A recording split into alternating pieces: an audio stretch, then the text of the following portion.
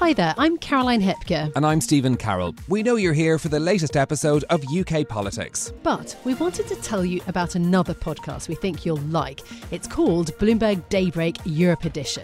Every morning we bring you headline news from around the world. Exclusive reporting from our global team of 2,700 journalists and analysts. Plus news-making interviews with CEOs and global leaders. All of this and more in just 15 minutes in your podcast feed every morning from 7 a.m. London time. Just search for Bloomberg Daybreak Europe Edition. And if you can't wait that long, here's the latest episode.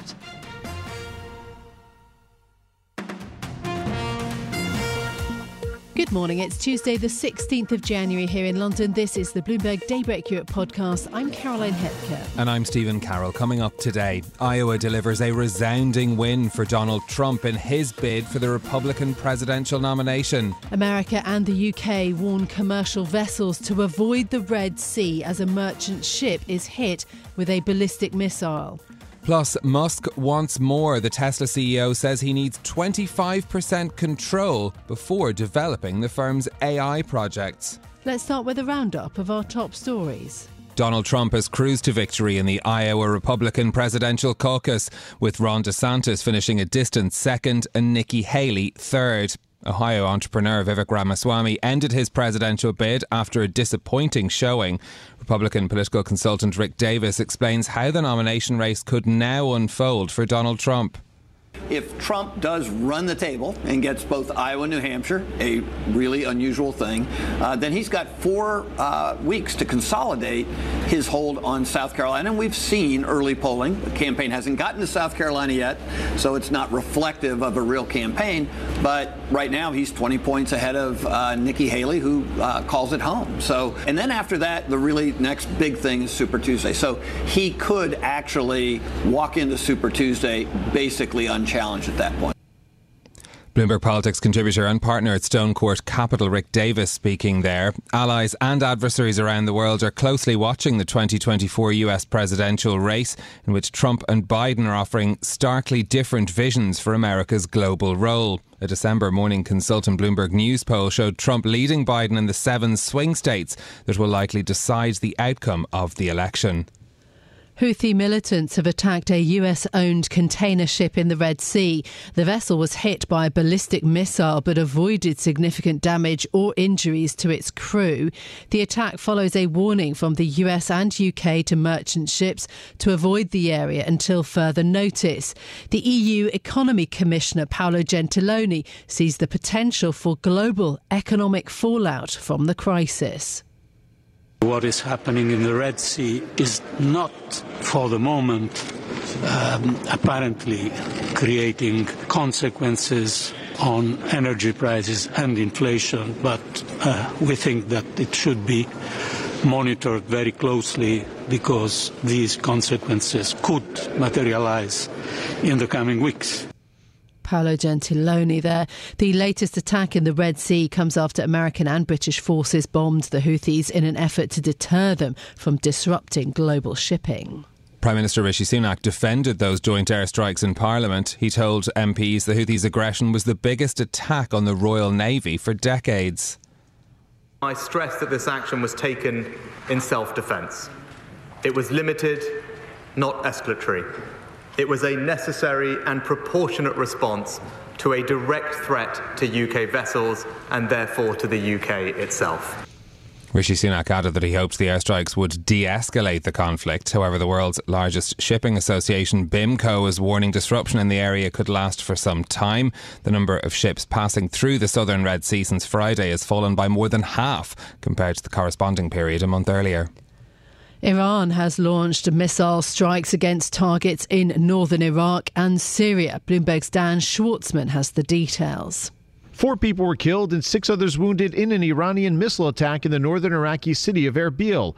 The Iranian Revolutionary Guard Corps has taken responsibility for the strike. The state-run Islamic Republic news agency says the Revolutionary Guard launched ballistic missiles on the, quote, espionage bases of anti-Iranian terrorist groups in Iraq and Syria. In a statement, the IRGC says the strike was in response to recent targeted killings in the country. No American or coalition forces stationed in Iraq and Syria were injured in the missile potential strikes. The U.S. also shot down 3 drones near Erbil Airport. Dan Schwartzman, Bloomberg Radio. UK inflation will drop to 1.5% in May, according to a forecast from ING. The bank's view is that easing pressure from food and energy bills could pave the way for the Bank of England to cut interest rates sooner. Bloomberg's James Wilcock has more. The consensus view among economists has inflation falling to 2.1% in mid-2025. ING's James Smith thinks it will hit 1.5% in just 4 months. He predicts falls and price rises in nearly every major component, and gas prices will bring the Bank of England under target by May. If correct, the data could be a boost to Rishi Sunak, who has staked political capital on bringing inflation under control. In London, James Wilcock, Bloomberg Radio. Apple will remove the blood oxygen feature on its smartwatches to avoid a US ban if an appeal fails. The International Trade Commission ruled in October that Apple's devices violate the patents of medical equipment maker Masimo. Bloomberg's Mark Gurman says that Apple's challenge against that decision will be crucial in giving the company more time to find a solution. Well, if it's not immediate removal, Apple's going to have about a year to figure out a solution. And I would bet heavily that with a year's time, Apple would be able to retain the feature on the watch indefinitely and rework it to not have to violate Masimo's patents. In fact, I've been told that they're working on this software fix that changes some of the underlying algorithms, some of the wording inside the blood oxygen saturation app to get that to happen. But for that to matter at all, it's really important for Apple that they win tomorrow. They win that appeal. Bloomberg's chief correspondent Mark Gurman there. Apple has increasingly used health and safety features to market its smartwatches, helping to turn the line into a $17 billion business for the tech giant.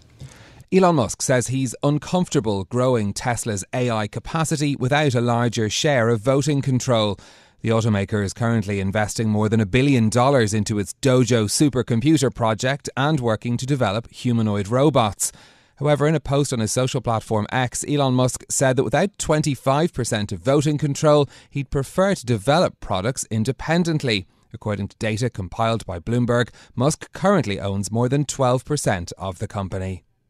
One of the things that caught my eye from the coverage of Davos this morning, and it's one of the things that I like about Davos because it does get you a chance to get an insight into some of the workplace trends that are happening. And there's conversation that the chair of PwC in the UK has been having about how the rise of AI actually means that more junior staff should spend more time in the office. His logic is that a lot of the tasks that people used to get trained up on are now being taken over by the technology, which means face-to-face time is even more important. He says it could actually to help people accelerate them up the career ladder if they're spending more time in the office, meeting people, interacting with people. And he says that you need to be in the office 4 to 5 days a week if you want to succeed in your career, which I'm quite sure plenty of people would disagree with. Yeah, OK, but very interesting advice, perhaps for younger people in the office, that you need that face time, that learning time. I mean, interesting if you get paid more sooner in your career. That's the upside, here's the crux of it. Yeah, people might be interested in if they get that sort of motivation.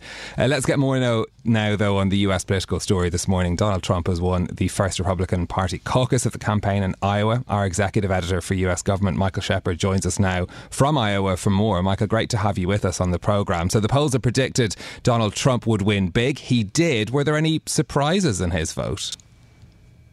Well, Stephen, thank you for having me. Our team is still hard at work parsing the results and figuring out what's going to come next. As for surprises, look, results in any election are always a surprise, as polls can sometimes get it wrong ahead of time. And in tonight's caucuses, it was unclear beforehand just how much support Donald Trump would get. Iowa voters are famously independent-minded, but he did end up with 51% of votes from caucus goers, and that's even more than the support that was projected in the final poll of a authoritative local newspaper taken days before tonight's caucuses. OK, so that for Donald Trump. What about Ron DeSantis, who came in second? What does it mean for his campaign and indeed for Nikki Haley? Well, let's start with Ron DeSantis. And that's a good question, Caroline. I'm glad you asked that about him, because for Ron DeSantis, this is a vindication of his all-out bet on Iowa. He really banked on trying to win the Hawkeye state. He spent so much time in the months ahead of the caucuses. He visited all 99 counties in the state, crisscrossing, visiting so many different voters. He set up an extensive ground operation. He brought in allies from Florida by the busload and plane load to go door to door days before the caucuses in freezing cold temperatures. So it showed some motivation and actually had some effect. Now, for Nikki Haley, look, the last thing she needed heading into New Hampshire, where she has bet big as a stepping stone to her home state of South Carolina, the last thing she needed was a third-place finish. She had hoped to do well enough to Iowa to really use it as a launching pad into New Hampshire and then South Carolina, but it didn't work out exactly as she had hoped. And that last poll I just mentioned, taken days before the vote, had actually shown her finishing ahead of DeSantis here. And the field already narrowing after this caucus, Vivek Ramaswamy dropping out of the race. What went wrong for his campaign? Well, Vivek Ramaswamy never really caught fire with more than just the segment that he really appealed to, the very independent-minded and even more libertarian voters. And in places like Iowa and South Carolina, it was hard for him to fit in. His message just didn't take hold. And he, in essence, sort of acknowledged that during his speech. He said in the campaign, his speech tonight endorsing Trump, he said, in tonight's race, there are two America First candidates. Now there's only one with me leaving. And that, of course, is pointing to Donald Trump. So he was signaling that many of the positions that he was espousing were already ones that were reflected by Trump. And he has now thrown his support for the former president. Okay. Just lastly and briefly then, the key things to watch out for next as we move towards the New Hampshire primary that takes place next week. Well, this is really crucial for the DeSantis campaign to make the most of New Hampshire, where they haven't invested nearly as much time as Nikki Haley has. She has the endorsement of the governor there, who's been campaigning very aggressively in the Granite State for her. She also enters that state, DeSantis does too, facing a very different electorate.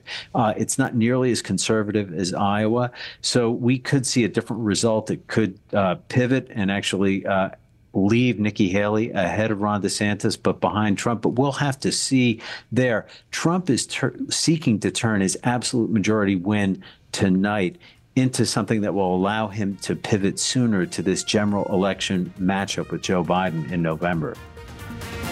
This is Bloomberg Daybreak Europe, your morning brief on the stories making news from London to Wall Street and beyond. Look for us on your podcast feed every morning on Apple, Spotify and anywhere else you get your podcasts. You can also listen live each morning on London DAB Radio, the Bloomberg Business app and Bloomberg.com. Our flagship New York station is also available on your Amazon Alexa devices. Just say, Alexa, play Bloomberg 1130. I'm Caroline Hepker. And I'm Stephen Carroll. Join us again tomorrow morning for all the news you need to start your day, right here on Bloomberg Daybreak Europe.